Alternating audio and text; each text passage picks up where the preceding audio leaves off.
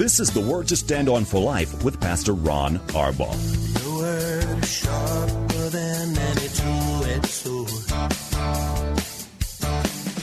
and it cuts deep into my heart. The Word to Stand On for Life is a radio ministry of Calvary Chapel in San Antonio. A live call-in show here to help you answer your questions about the Bible and how to apply the Word to your daily life. For more information on Calvary Chapel, visit our website, calvarysa.com. Get your Bible questions ready and call in now to 210-340-9585. It's The Word to Stand On for Life with Pastor Ron Arbaugh.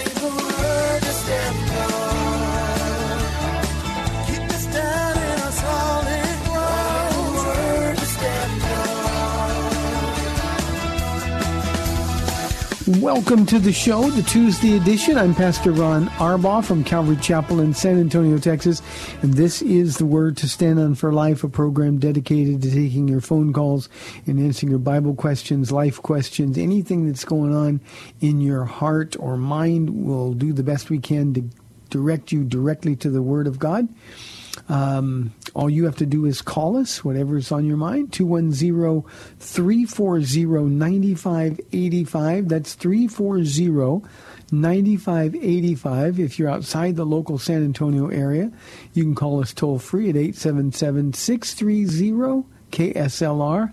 Numerically, that's 630-5757. You can email questions to us by emailing questions at calvarysa.com, or you can use our free Calvary Chapel of San Antonio mobile app. Send them to us that way. If you are driving in your car, the safest way to call is to use the free KSLR mobile app.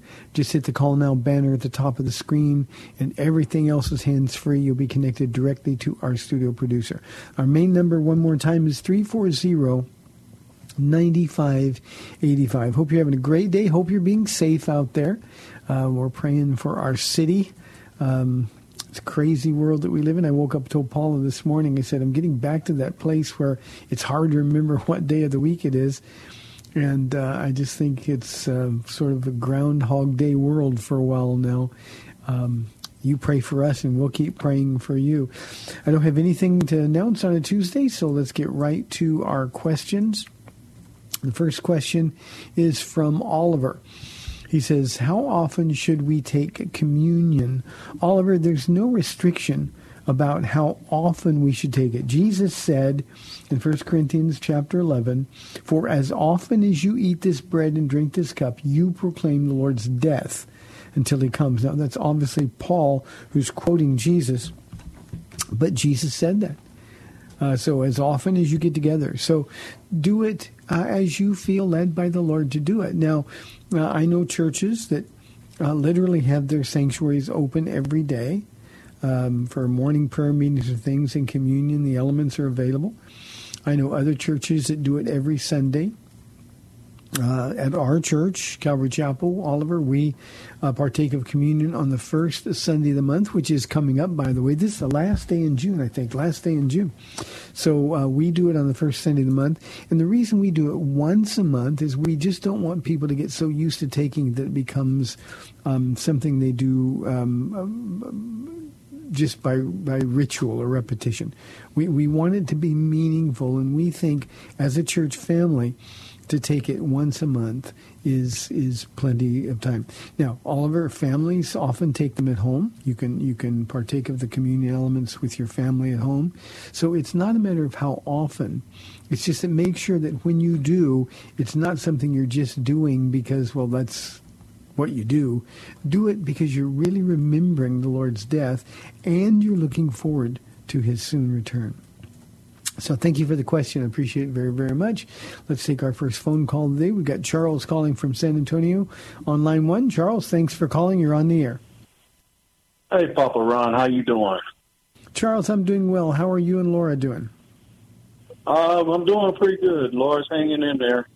Okay. They're doing some more stuff to her. They had to, they got her on the ventilator, but they got it as advanced power as they could on it.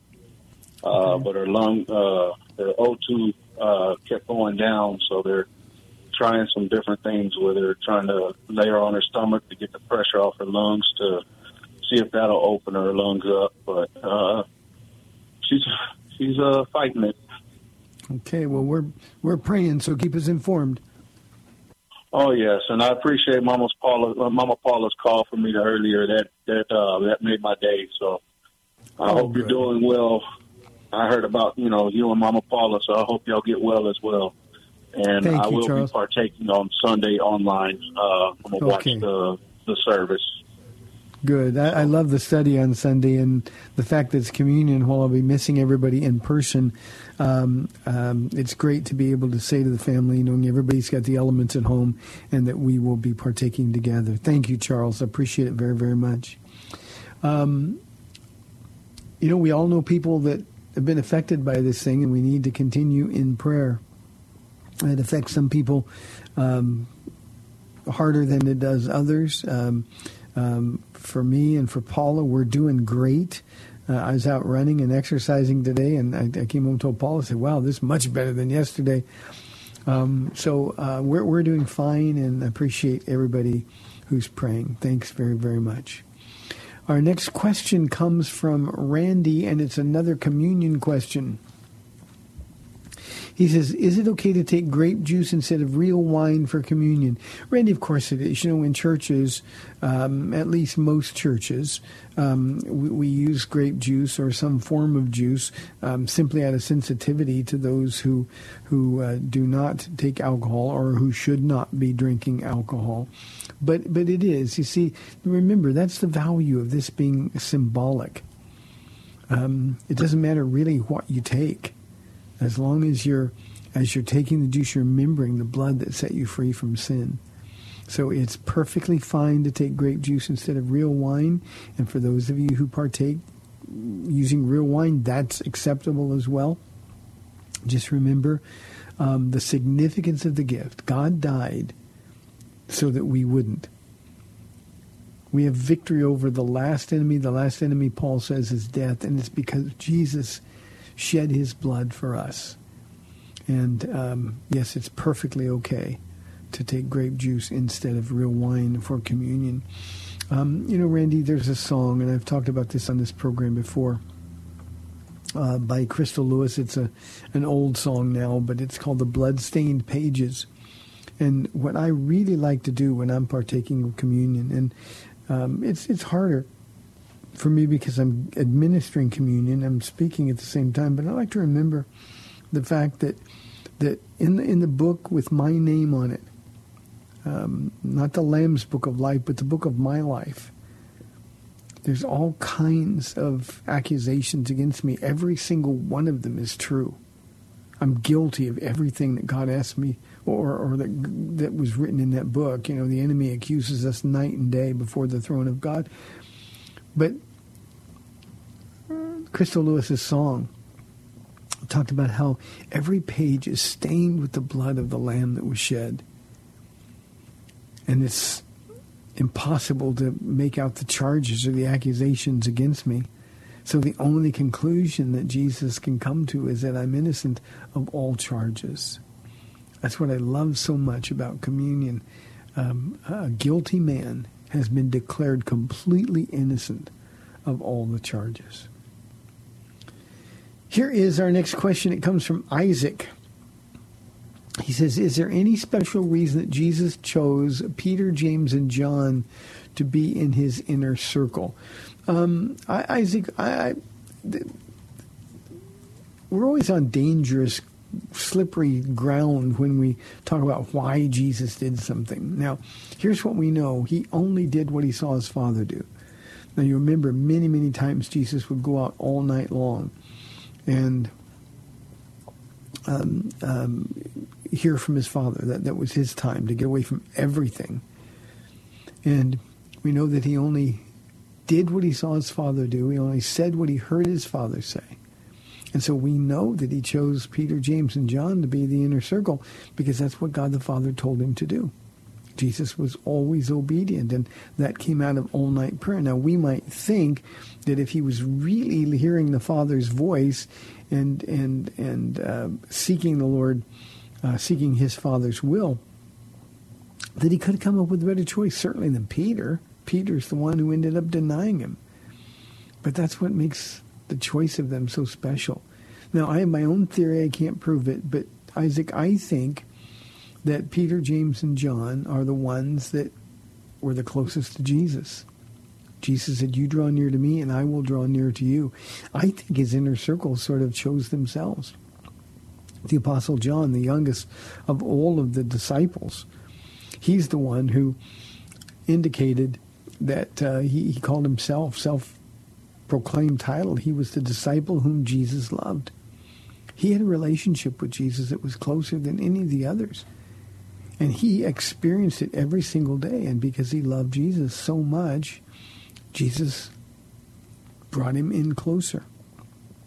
For James, we don't know a whole bunch about him personally, other than he was combustible in terms of his attitude. He was one of the two sons of thunder.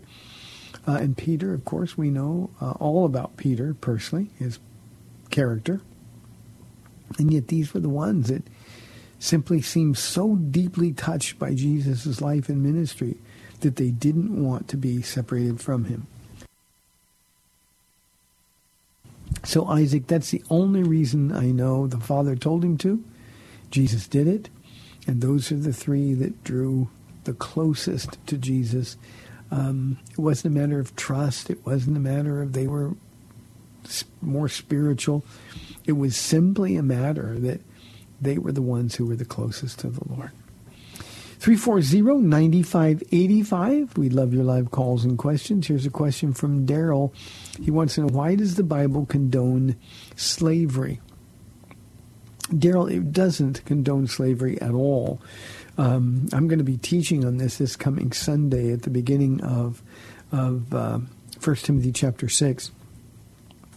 But the idea here is that the Bible reports on slavery, but it doesn't condone slavery. Daryl, there's something else that we need to remember here. That slavery in Bible times had nothing to do with race at all. It was only about economic status. Slavery in the Roman Empire was a fact of life. In fact, slavery has been a fact of life throughout the history of the world. Now, God says in 1 Timothy that men stealers, that's what he calls slave traders, are not going to inherit the kingdom of God. So God doesn't condone slavery, he condemns it. It is a sin to enslave another human being, regardless of what your reason is. And if in fact the Bible didn't talk about slavery, then it would be disingenuous, because it was just a fact of life. People could be born into slave families. They could be born into rich families and lose it all. And maybe they were irresponsible financially, get in debt, and they would sell themselves into slavery to avoid going to prison. There were a lot of reasons that there were slaves, but every single one of them there had to do with economic status. It wasn't race, it wasn't black and white, it wasn't African or European. It was just about economics. And again, the Bible doesn't condone slavery. And that is sort of a sophomoric excuse that some people use. Well, I'm not going to follow a Jesus that condones slavery. He doesn't. He condemns it at every turn. But again, it reports on slavery because that is a fact of life. And we need to understand that.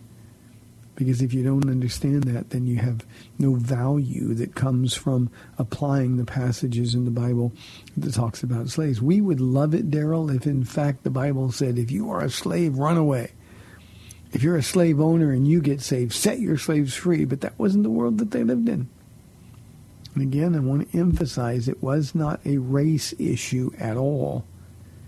And in fact, some of God's harshest words in the Old Testament were for Jews who enslaved other Jews simply because they could. So the Bible does not condone slavery. It condemns it. And tragically, in our history as a nation, there have been those false teachers, those who simply wanted to do what they wanted to do and misused out of context the Bible to justify having slaves. Truth is, we are all slaves. We're slaves to sin. And then when we give our heart to Jesus, we're slaves to righteousness. We don't get a chance not to be slaves. We like to think we're free, but the man or the woman who is, at least proclaims their freedom from God, they're not free from sin. They're embroiled in sin. And that's where they're going to be stuck, apart from receiving Jesus Christ as their Lord and Savior. So I hope that answers your question. When people ask you that question, just look at them and say, you know what, if you really want to find out what the Bible says, why don't you read it for yourself instead of just repeating what you've heard other people say? Here is a question from Peter. He said, what does it mean in Exodus 32 that God changed his mind? Peter, the technical term is anthropomorphism. It's a hard word for me to say. And it simply means where you're trying to use human language to describe an infinite God. Our language is finite. We're trying to use finite language to describe an infinite God. We know that God doesn't change his mind because God knows the end from the beginning. But here's what's happening in Exodus 32. Now, remember, the Jews have just been caught in a golden calf ceremony. Moses has been on the mountain. You know, the leaders away, and the people are impatient, and they turn from the God that Moses has introduced them to a god of their own making, a golden calf. And even Aaron, Moses' brother, was led astray. I threw gold in this mold, and this calf came out, which we know wasn't true. Lamest excuse, by the way, in the history of the world. So what they were doing, Moses had been gone 40 days, and they couldn't wait. So they made their own God. Instinctively, we all know there's something out there. They made their own God, and God told Moses, go back down, your people. And Moses said, what do you mean my people? This was a lifelong process between God and Moses. Your people, Moses. And Moses would say, they're not my people, they're your people. And God was using Moses as a type of Christ, an intercessor. And so when God would say something like, I'm sorry that I even made them, I'm going to destroy them, well, Moses would take over as intercessor and say, well, Lord, for your name's sake, you're the one who made these promises. For your name's sake, you can't desert your people. You can't destroy your people. At one point, God even said, Moses, you go. I'm going to destroy these people, and then you go, and I'll make you a great name. And I'll start all over with you. You can be in charge. And Moses said, well, if you're not going, God, I'm not going. So it's not that God changed his mind. It's what God was doing was changing the heart of Moses. And Moses would intercede for the people, and God would get what he wanted all along, a man who could stand in the gap. So he didn't change his mind. It's not like God was surprised by all of the sin in the camp. It's just that God needed an intercessor, an advocate, who would plead the case of those who had fallen out of favor with God. Good question. I like that question. There's a lot of wealth there in the book. Let's go to Cindy calling on line 1 from San Antonio. Cindy, thanks for calling. You're on the air. Hi, Pastor Ron. I'm so glad that you and Mama Paula aren't being beaten down with this virus. I was beyond shocked, sad, and everything when I first heard that you'd had it. Yeah, thank you, Cindy. Actually, the truth is, I feel a little guilty that other people are being hit harder than we are, but we're doing fine. Thank you. Well, I guess that says something for going to the gym, huh?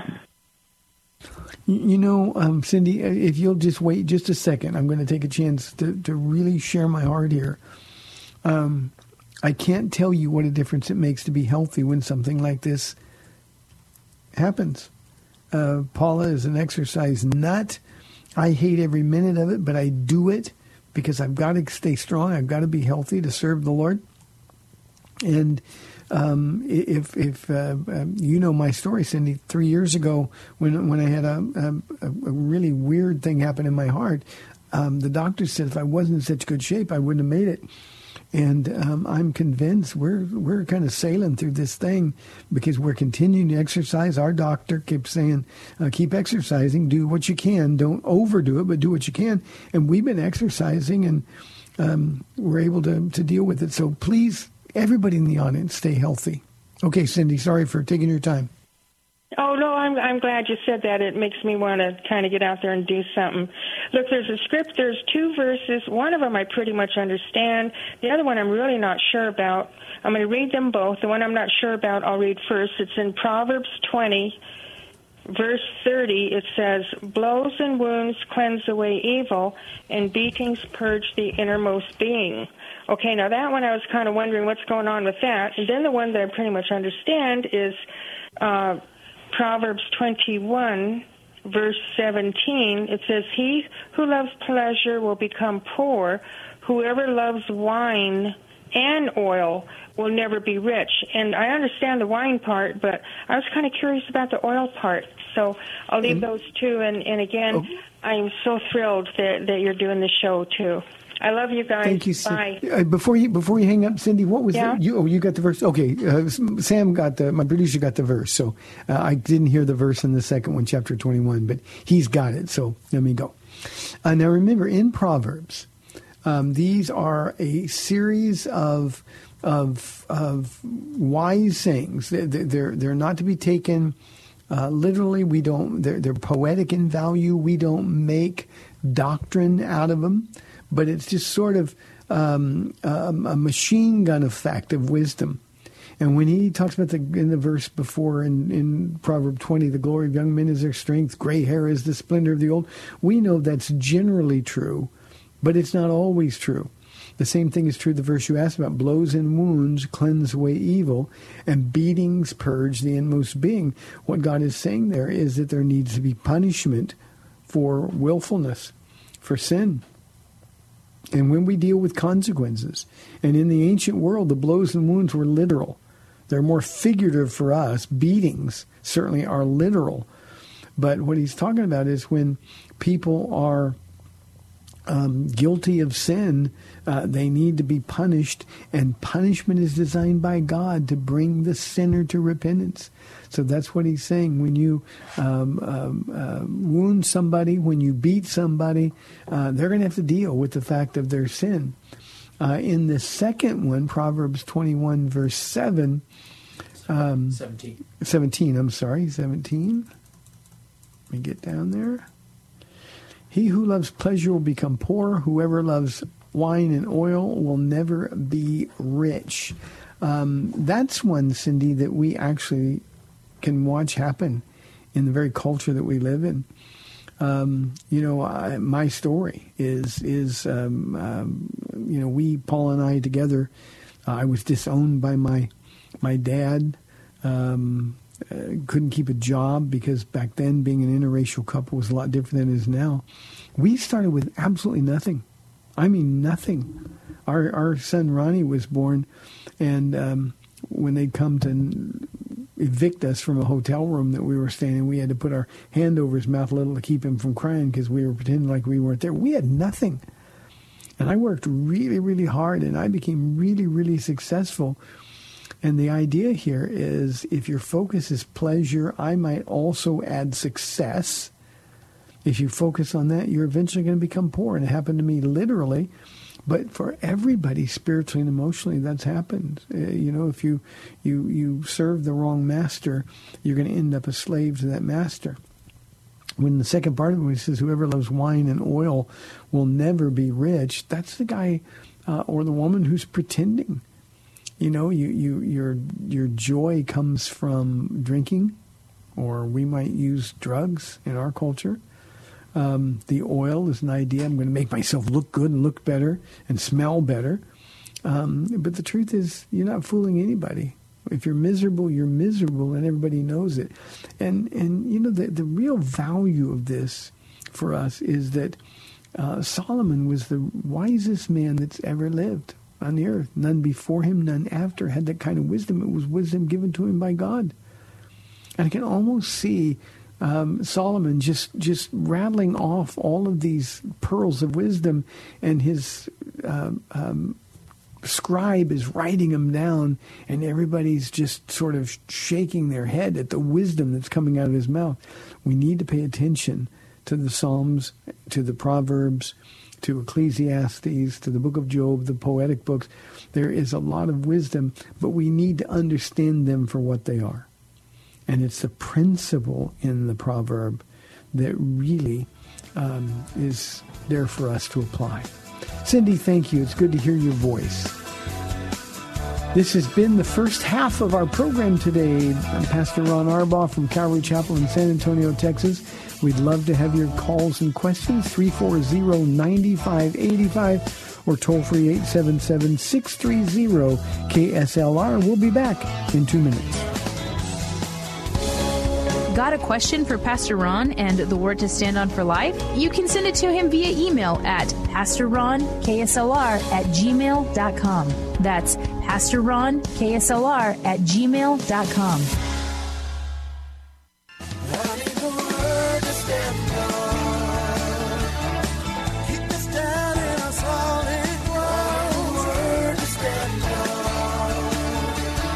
Welcome back to the Word to Stand On for Life. We're taking your calls at 340-9585 or toll-free 877-630-KSLR. Now, here's Pastor Ron Arbaugh. Welcome back to our second 30 minutes of the program today. We'd love your live calls and questions at 340-9585.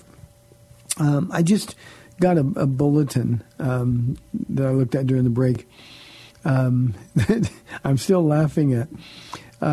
There's actually a movie being made about the Jesus movement, which Calvary Chapel, of course, was at the vanguard. Pastor Chuck Smith, my pastor, who is now with Jesus.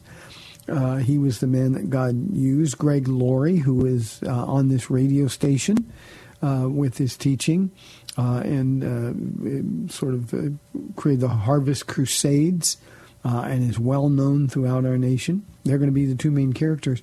And the reason I'm laughing is because I don't know, the actor who's playing Greg Laurie, who was young, very young at the time, he was 19 when he got saved and started teaching the Bible. Pastor Chuck was in his mid to late 40s. When the Jesus movement started. And the person playing Pastor Chuck is the comedian Jim Gaffigan. And I just, because I know Chuck so well, I'm really having a hard time with figuring out how that's going to do it. So when that movie comes out, we'll be sure to talk about it. It's a great movie subject. I mean, it was the last revival in the world. The last powerful move of God's Spirit. So we'll wait and see what it's going to be all about. Well, we'll wait for your calls. Here's a question from Rodney. Pastor Ron, in 2 Kings 20, God added 15 years to Hezekiah's life. Why would he do that?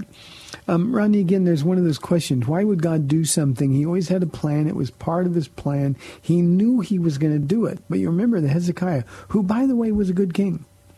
I really enjoyed our study through Isaiah. In fact, it's so important. We've got Hezekiah's life in Isaiah. We've got Hezekiah's life in 2 Kings and in the Chronicles. And he got sick, and he sent for a prophet to inquire of God, am I going to die from this illness? And God said, yeah, you are. And Hezekiah, who didn't have a son at that time, indicated that, well, who am I going to turn it over to? And he basically pleaded with God for a son, and God gave him 15 extra years. Now, we would think, what a great gift from God that was. But that son, Manasseh, was the worst king in Israel's history. The worst king in Israel's history. Now, he repented at the very end, and he's going to be in heaven. But it was the worst 15 years that Israel could have experienced because of the wickedness of his son Manasseh. It just shows sometimes the apple does fall from the tree. And while Hezekiah, who was a good king, he served God. He wasn't perfect. Certainly he had problems in his life. But he was a man whose heart was really for the Lord. He took his responsibility as a king seriously. And God simply gave him the desire of his heart. Remember, it was God who put that desire in there. So he did it, and in somehow that we can understand when we're dealing with his sovereignty, God's sovereignty, it fit the perfect will of God, and it happened as it was. So God clearly doesn't answer our prayers like that. Somebody's really sick. Give him 15 more years, Lord. I'm convinced that we're all going to find out that God protected us from a lot, and he preserved us from natural consequences. But remember, it wasn't a surprise to God. God knows the moment, the hour, everybody's going to die. But the fact of the matter is if God hadn't intervened, the illness that Hezekiah had would have killed him. Good question. Here's an anonymous question. Jesus calmed the sea and the storm with his disciples. I keep praying that we calm the storms that we're going through right now. Anonymous, that's a prayer that millions of Christians are joining you in every day. But here's what we really need to understand.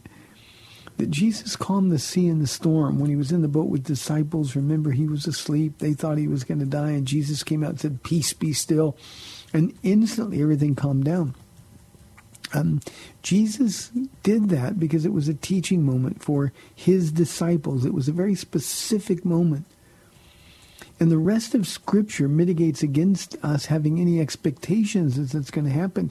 Jesus never promised for you and for me that he would take the storms of life away from us. What he did promise us is that he would be with us every second that we're in those trials, that we're in the storms. And you're right, we're in some storms now. Our world is absolutely going crazy. Not only that, of course, but now we're dealing with a reoccurrence of this coronavirus pandemic. And, we all want things to return to normal. We all want things that will be smooth sailing. But Jesus said smooth sailing doesn't really teach us a lot. And right now he's using this, especially this pandemic, to cause people to look to him. Anonymous, we live, I think, I've been a Christian only 29 years. But I believe that in my 29 years, this is the ripest anyone has been to hearing and receiving the gospel of Jesus Christ. The reason is because people are afraid. And they're afraid, and so what do? They call out to a God they don't even know.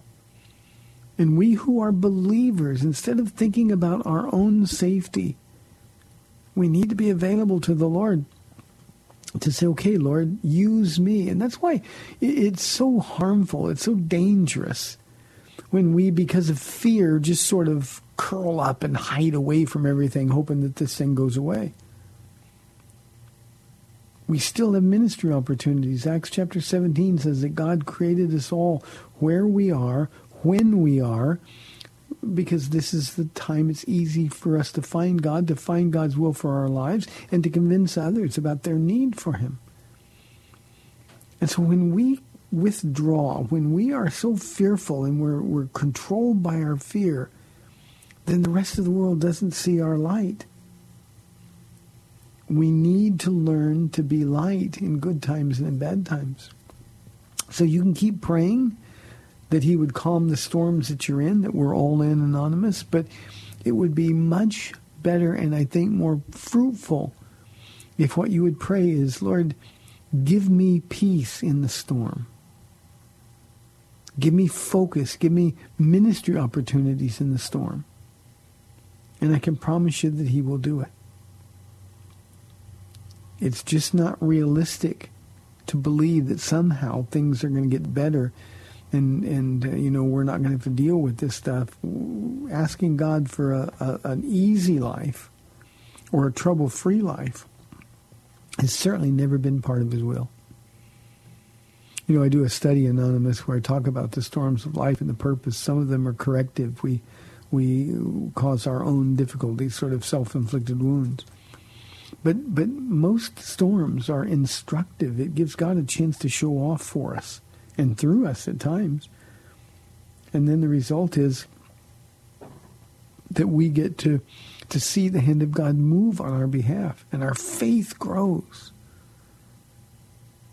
But if our focus is getting out of the storm, that's when we find ourselves in trouble. One final comment on this, Anonymous. Read Daniel chapter 3.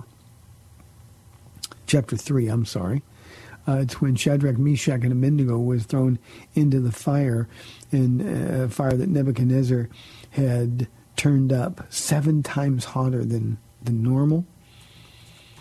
And they were bound by a rope. They're thrown in the fire. Of course, we'd say, oh, they're dead. And Nebuchadnezzar comes over. He goes, wait a minute, how many people did we throw in there? And they say, well, we 3. Well, then why do I see 4? And the 4th is like the Son of God.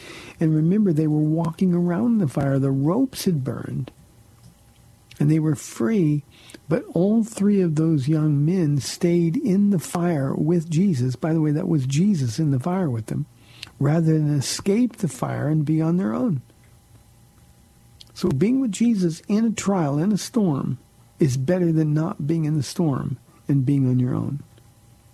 And that's where Daniel's 3 friends, Shadrach, Meshach, and Abednego, what they decided to do. We're going to stay here and walk around with you, Lord. And when they emerged, they didn't even have the smell of smoke on them. 340-9585. Here's a question from Diane. In John chapter 5, verse 18, it says that they wanted to kill Jesus because he made himself equal to God. Was that a statement of his deity? Diane, you got it exactly right. When he claimed to be the Son of God, the people listening understood that he was making himself equal with God. That's what the blasphemy was. The blasphemy wasn't, there were people that all the time, well, I'm a son of God or I'm a child of God. But Jesus was confirming his deity. And the critics, those who were trying to kill him, they thought they had him. They tried to kill him. They planned to kill him because he made himself equal with God. For the people, Diane, that say Jesus never claimed he was God, he did it all the time. And the people listening to him understood that. They got it. And because they got it, that's when they hatched their plans to kill him. So you're absolutely right. That was Jesus and his enemies, by the way, affirming that he was not only the Son of God, but he was God the Son. Here is a question from Jose. Will you share about Paul's trip to the third heaven? What is the third heaven, and how do we know it was Paul who went there? In 2 Corinthians 12, Jose, it's awkward in its sentence construction, but Paul, who we know is the author of 1st and 2nd Corinthians, Paul was talking in the third person. I know a man in Christ who about 14 years ago went to the third heaven. And he was doing that because he was embarrassed to boast. He was defending in 2 Corinthians. He's defending his ministry against those who were trying to say that he was speaking outside of his authority. And so Paul, in his defense, and he talks about it over and over in 2 Corinthians, I must be crazy to be talking about like this. Normally when he boasts, he says, I boast in the Lord. But he says, I must go on boasting. And this is just part of that boasting. He said, I went to the third heaven. Now, the third heaven doesn't mean that there is a 3 levels of heaven as we understand heaven. What he's talking about there is just the atmosphere that we live in. The first heaven, if I go out in the morning, as I do every morning, and look in the eastern sky, I'm looking into the first heaven. What we can see with the naked eye, the air that we breathe. When we go to the second heaven, we would call that outer space, or we do call that outer space, where we can't breathe, we're weightless, gravity is gone. We see that all the time when we send up astronauts to outer space. The third heaven is just a reference to the dwelling place of God, the abode of God, and it's beyond the first heaven, beyond the second heaven. So whatever's out there, beyond all of that we can see and know, is a dwelling place of God, and that's what's referred to as the third heaven. You know, it's interesting, Jose, with all of the telescopes, they get more and more powerful. It started with the Hubble telescope, and now there's even more powerful telescopes. We see infinitely more than we ever knew was there before. We see black holes, and we see galaxies, and we keep discovering all these things, and all because of the majesty of God's creation. And we get these powerful telescopes, and we're constantly amazed at what we think we're discovering, when in fact it's what God has already created. Well, Paul's point is that beyond everything that you'll ever see, well, that's where God lives. And one day, Jose, we're going to be there. One day soon, I think, as believers, I think very soon, we're going to be in that very place where we stand before the Lord in all of his glory. And we see that face shining like the sun in all of its brilliance. And again, the Father is Spirit. He doesn't have a body like Jesus does, but we're going to see him. We're going to see the Holy Spirit. How do you see a spirit? But we're going to be there. And just like Paul, we're going to find out it's the best place to be. To die is better by far, he wrote to the church at Philippi, but to live is Christ. I don't know what I should do. I'm torn between the two. And it's almost like the Holy Spirit said, we're not done with you yet. You go back, and that's what he understood. So, Jose, that's what happened in Paul's trip to the third heaven. And by the way, for everybody out there, Paul said that he saw inexpressible things, things that man is not permitted to talk about.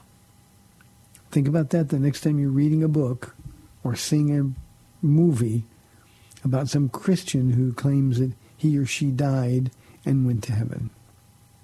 And they tell you all the things they saw. Next time you're listening to some false teacher and he's telling you about his trip to heaven and seeing his mansion, and we know it's not true, because the Bible says man is not permitted to speak of such things. Let's go to a caller just called. Yesterday, caller Janet asked, what to you is the most remarkable prophecy fulfilled by Jesus while he was alive? Could you elaborate on the prophecy that you referred to, Jesus' triumphal entry? Yeah, caller, I can. It's what we celebrate literally every Palm Sunday.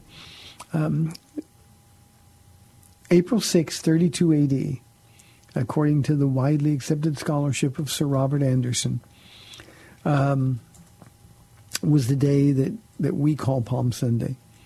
And it was the very day that the Messiah had to appear for the very first time and publicly declare himself to be the king. That's why he came in riding the donkey, a foal that had never been ridden. And because it had to be that day, it was almost as though there was this countdown.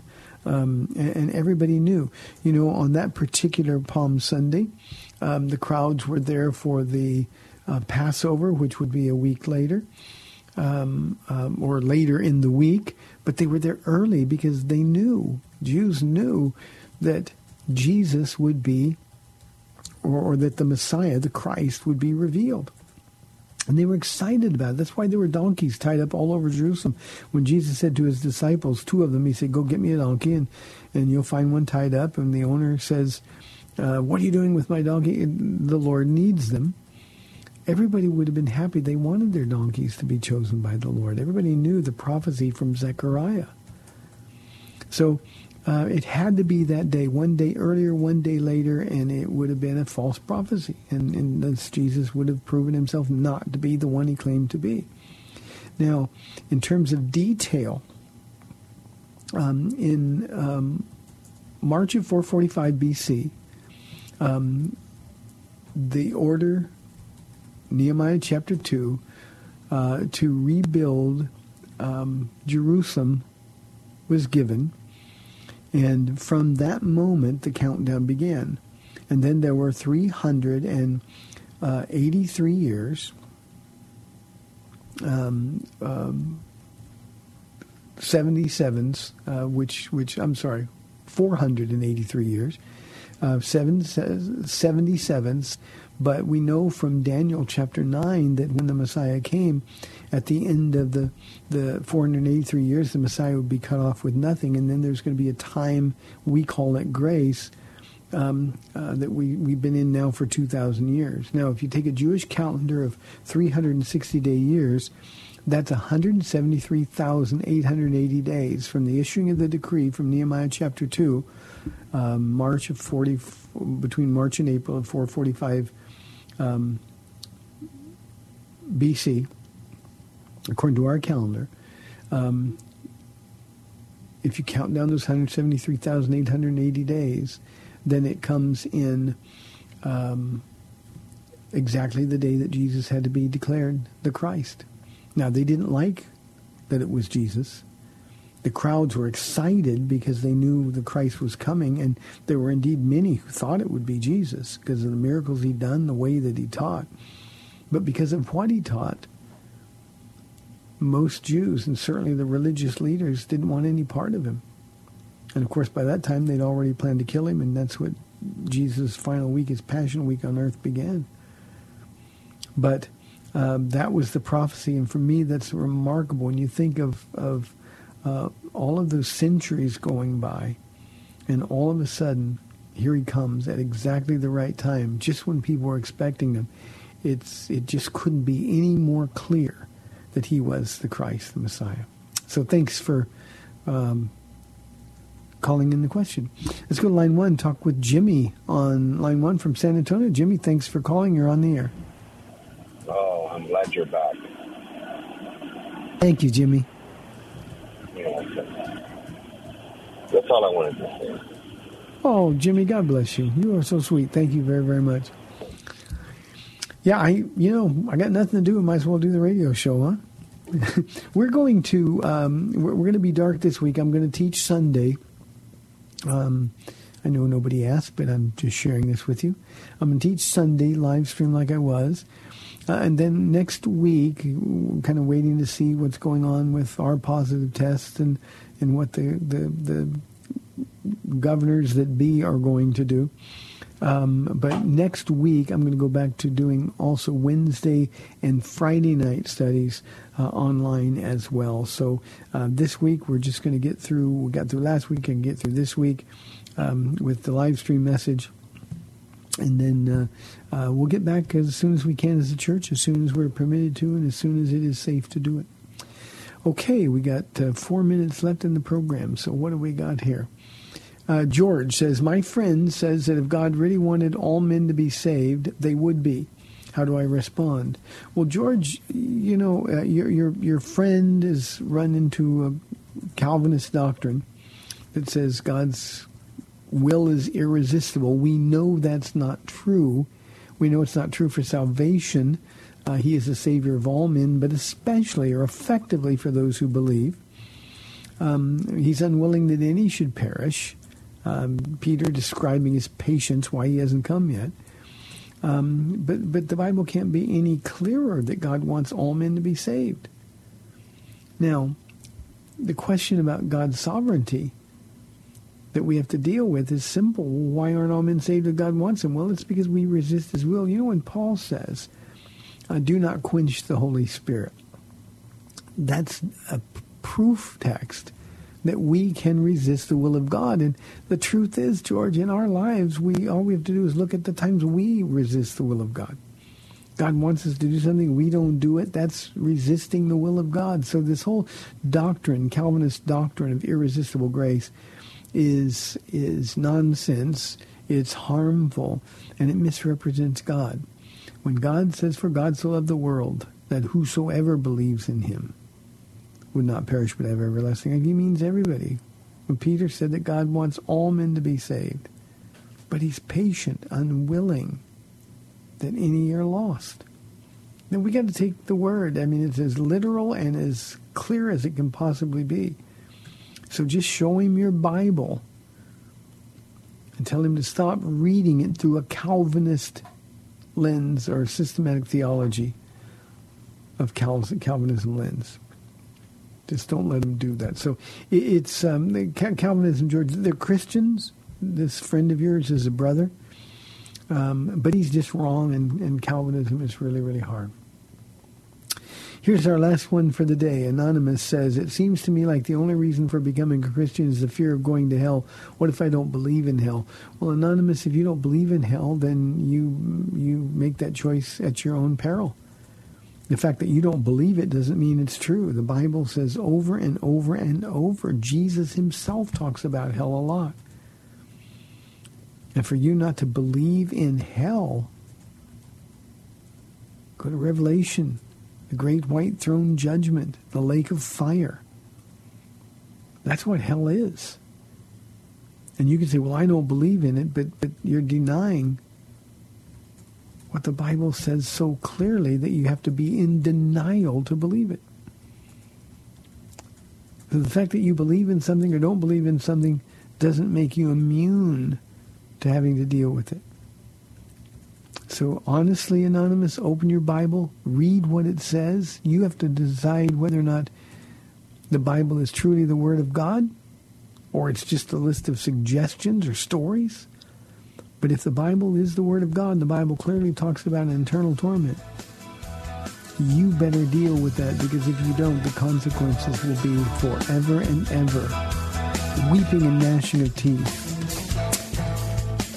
Thanks for tuning in today. You've been listening to The Word to Stand On for Life. Lord willing, I'll be back tomorrow on AM 630 The Word at 4 o'clock. We'll see you then. Bye-bye.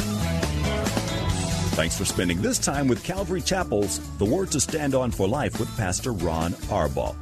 The Word to Stand On for Life is on every weekday afternoon at 4, and Pastor Ron invites you to find out more about Calvary Chapel at calvarysa.com. The Word to Stand On for Life was sponsored by Calvary Chapel of San Antonio.